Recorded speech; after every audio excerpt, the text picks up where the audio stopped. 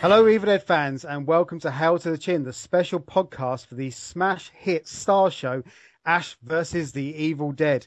We have the honor this episode of welcoming a very special guest, Danny Hicks. You may know him as Jake from the Evil Dead 2. Danny, thank you so much for joining us. Well, thank you. I'm glad to be here or there. Thank you for coming on the show. We're all massive fans of Evil Dead. So, Sam, I know you've got a question to lead right in with. Yeah, I mean, Danny, playing the role on Evil Dead. Evil Dead 2. Sorry. How did that come about? I mean, from the beginning, can you tell us how you got into the role? Well, yeah, actually, most people don't know this, but that was actually my first feature film. Okay. And even though that we were all from the same area in Detroit, I'd never met those guys. I'd never met Bruce or Sam or Rob Tappert or any of those people because I was more of a theater actor and they were into film. So I got a call from my agent one day and they wanted me to audition for the show, for the movie. So the character description was Scuzz Bucket, I think. So I made myself as scuzzy bucketed as I could, and I went down and auditioned for the movie. And I'll never forget San Raimi looking at me after the auditioning, saying, he said, "Wow, an actor without an ego. How wonderful." That's it. That's how I got the part. Oh, okay. Well, that's the thing about the character Jake. I mean, hands down, he's the most popular character in the entire trilogy, other than obviously Ash. But he's also a character that people really hated at the same time. I mean, how do you go about portraying a guy like that? Because you kind of achieved the same thing on Darkman, where you were like a really sort of like a not likable character, but very likable at the same time. Well, it's funny because I went into the movie and all the way through the movie in both the Evil Dead 2 and Darkman. I just played the character as I thought the character would react, and I didn't really care about the audience. That's somebody else's job. I just tried to get to the heart of the character and then do it. But I remember Sam at one point telling me that people are going to hate the character of Jake, and I said, "No, how can they do that? He's just looking for Bobby Joe. He just wants to find true love." And he says, "Trust me, Danny, when this movie comes out, you're going to have 800 kids jumping out and screaming, 'No, you idiot!'" And he was exactly what he thought. I mean, exactly. He knew exactly how the audience would react to my character. But as far as I'm concerned, as an actor, I guess it's good to be hated as long as they don't forget you. Mm. Yeah, definitely, without a doubt. I mean, I think, when did I see Evil Dead 2? I think I was about 11 years old and shouldn't have been watching it, really. Yeah. But to be honest, Jake stands out massively, without a doubt. It's one of the greatest films ever made. And therefore, if Jake is in that film, it makes Jake one of the greatest characters of all time. Well, that's high praise indeed. Very high praise. And I know in Europe, people consider it one of the greatest films ever made. We certainly didn't think that while we were shooting it and after we were done with it, because it really took a long, long time for the film to get any kind of traction with the audience.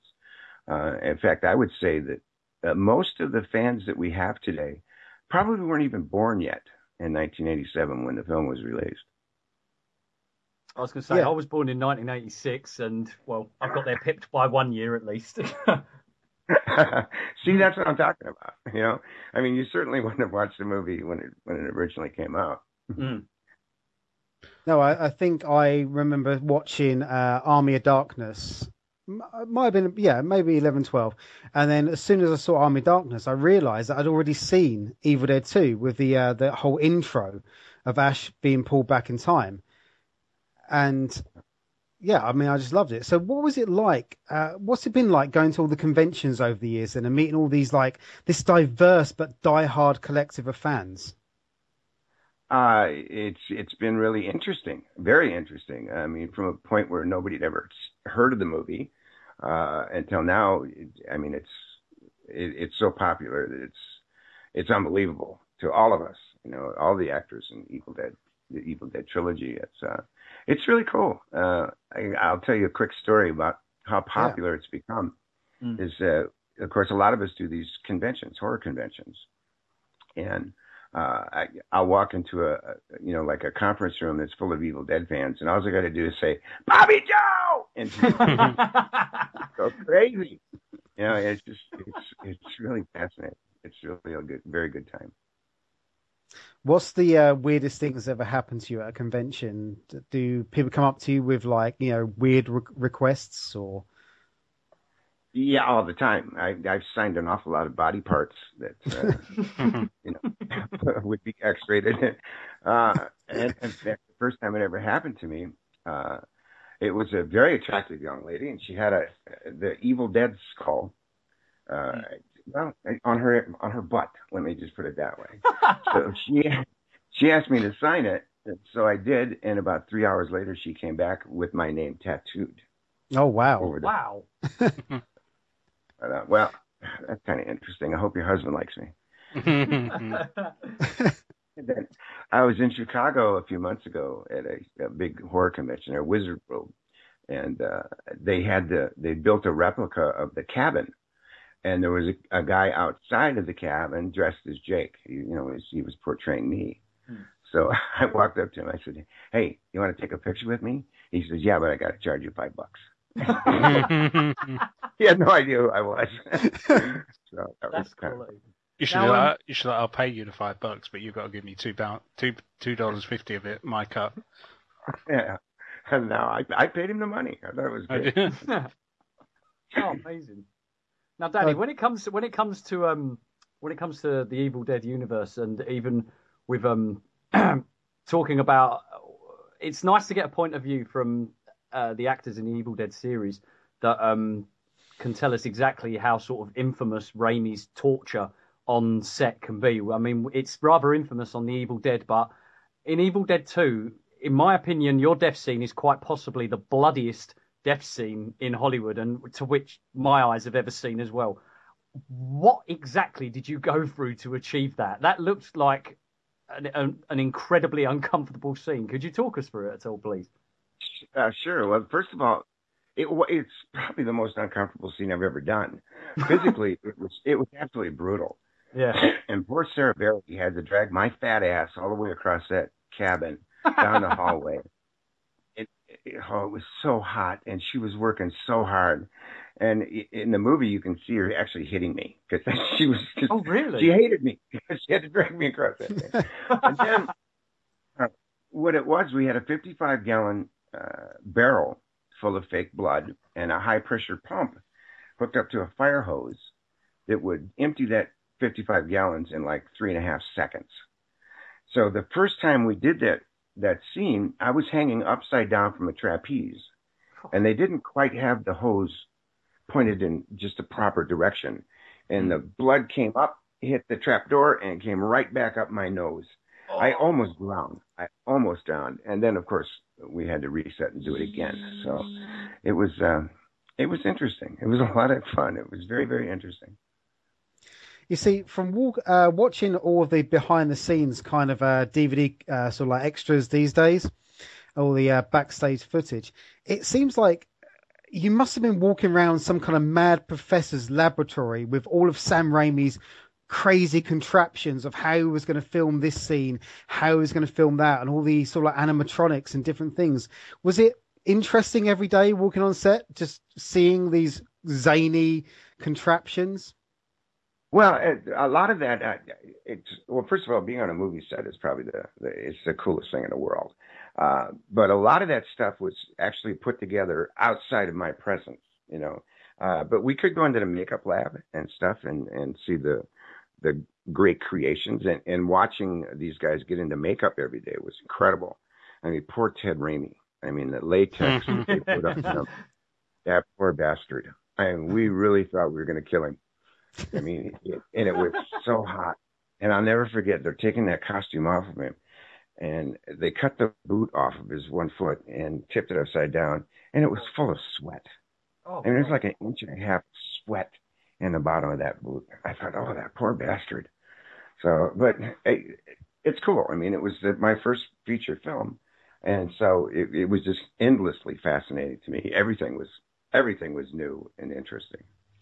Did did you become victim to any of Sam Raimi's sort of punishment, or did he just save that for Bruce? Oh no. Well, first of all, I don't want anybody to get the wrong idea. He does torture you horribly, but he does it that way to get what he wants. You know, Yeah. I mean, not intentionally being mean, but no, he'll do that with all of his actors. I remember we were working on Spider-Man 2, and there's a scene where Spider-Man is trying to stop this runaway subway train, and it's on the elevated tracks, and Sam, instead of, sitting over looking at the monitor, doing whatever a director is supposed to do, he's standing down in front of the wind machine, throwing hands full of gravel and chips of wood up in the machine sort of blow right in our faces. So he got the effect that he wanted, it's just, but he wasn't intentionally being mean. He just wanted to look like we were suffering, and we were suffering. But it definitely. Oh, sorry, Steve. Go ahead. What I was going to say, but it definitely worked because obviously everyone will pretty much state that Spider-Man 2 is probably the greatest comic book movie of all time, and that is one of the best ever scenes in cinema. Is the whole subway train, the elevated train scene, without a doubt. Well, thank you very much. It took us forever to shoot that. I can't remember how long it was, but it was a long time, especially in the film world, where it's $1 million a day to shoot something. I think we worked on that show for, I don't know, at least 2 or 3 weeks on that shot. Wow. So it was great. Yeah. Dean? When it comes to, you were saying you do a lot of theatre act in the past, Danny, and I don't know whether you're doing any at the moment particularly. I was curious as to how exactly would you get yourself ready for going into a role exactly like Jake? I mean, I guess it can be kind of easy for some people to just play an arsehole, but Jake comes across as just, I don't know, like you were saying, Sam, what was it Sam exactly told you to portray? Scumbag. A scumbag. Did you just stroll on set and just be like, right, I'm doing this, or did you go through any sort of procedures in becoming Jake almost? Not really. I'm not much of a method actor. I mean, the way I approach a role is first of all, I read the script several times, and I take what other characters say about the character I'm portraying, and then I just start thinking about, all right, what kind of person would say these words, and that's where the character stems from,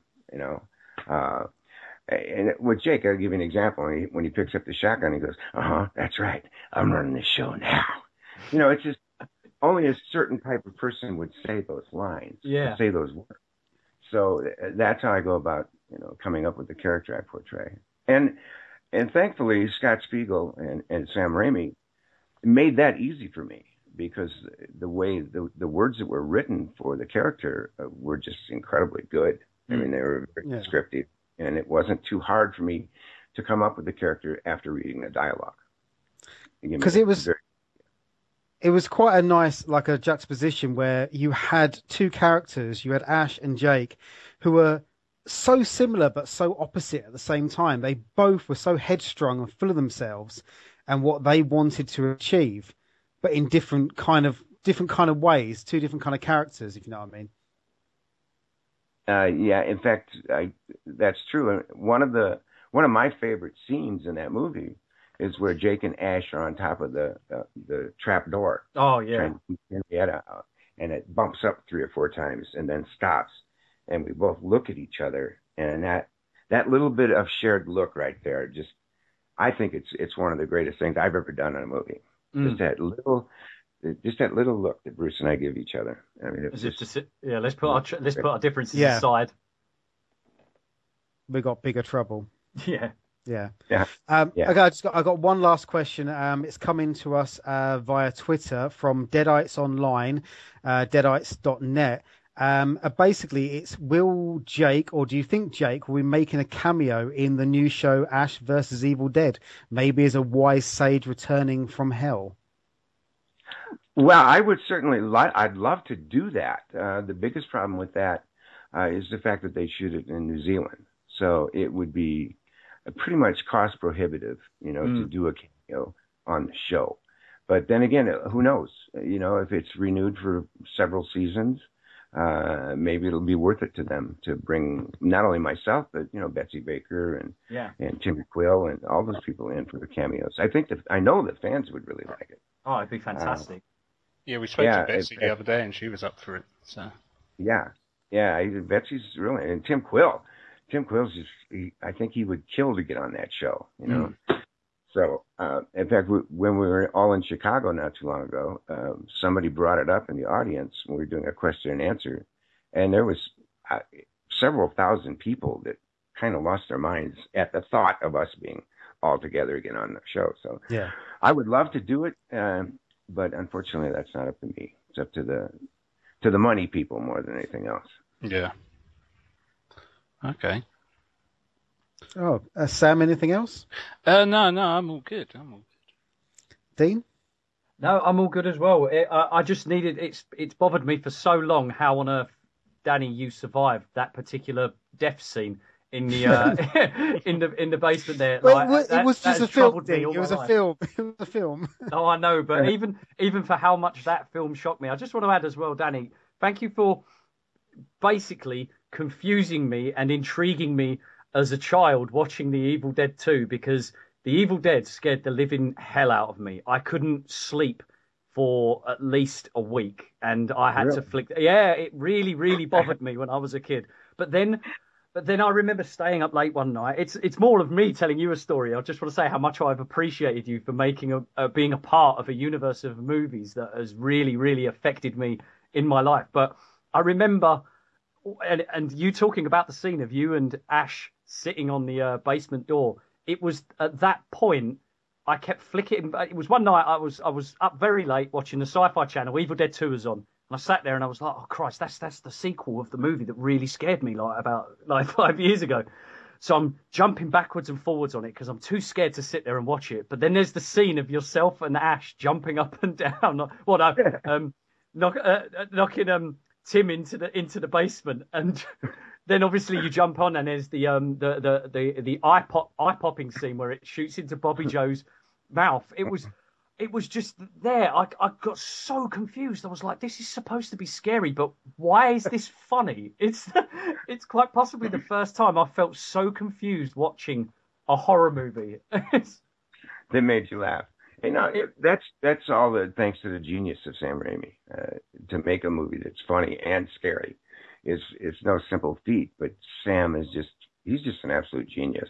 In fact, I'll never forget when I was reading the script for the first time, the scene where Ash cuts his hand off and puts a trash can over it and stacks a stack of books on it so it doesn't run away.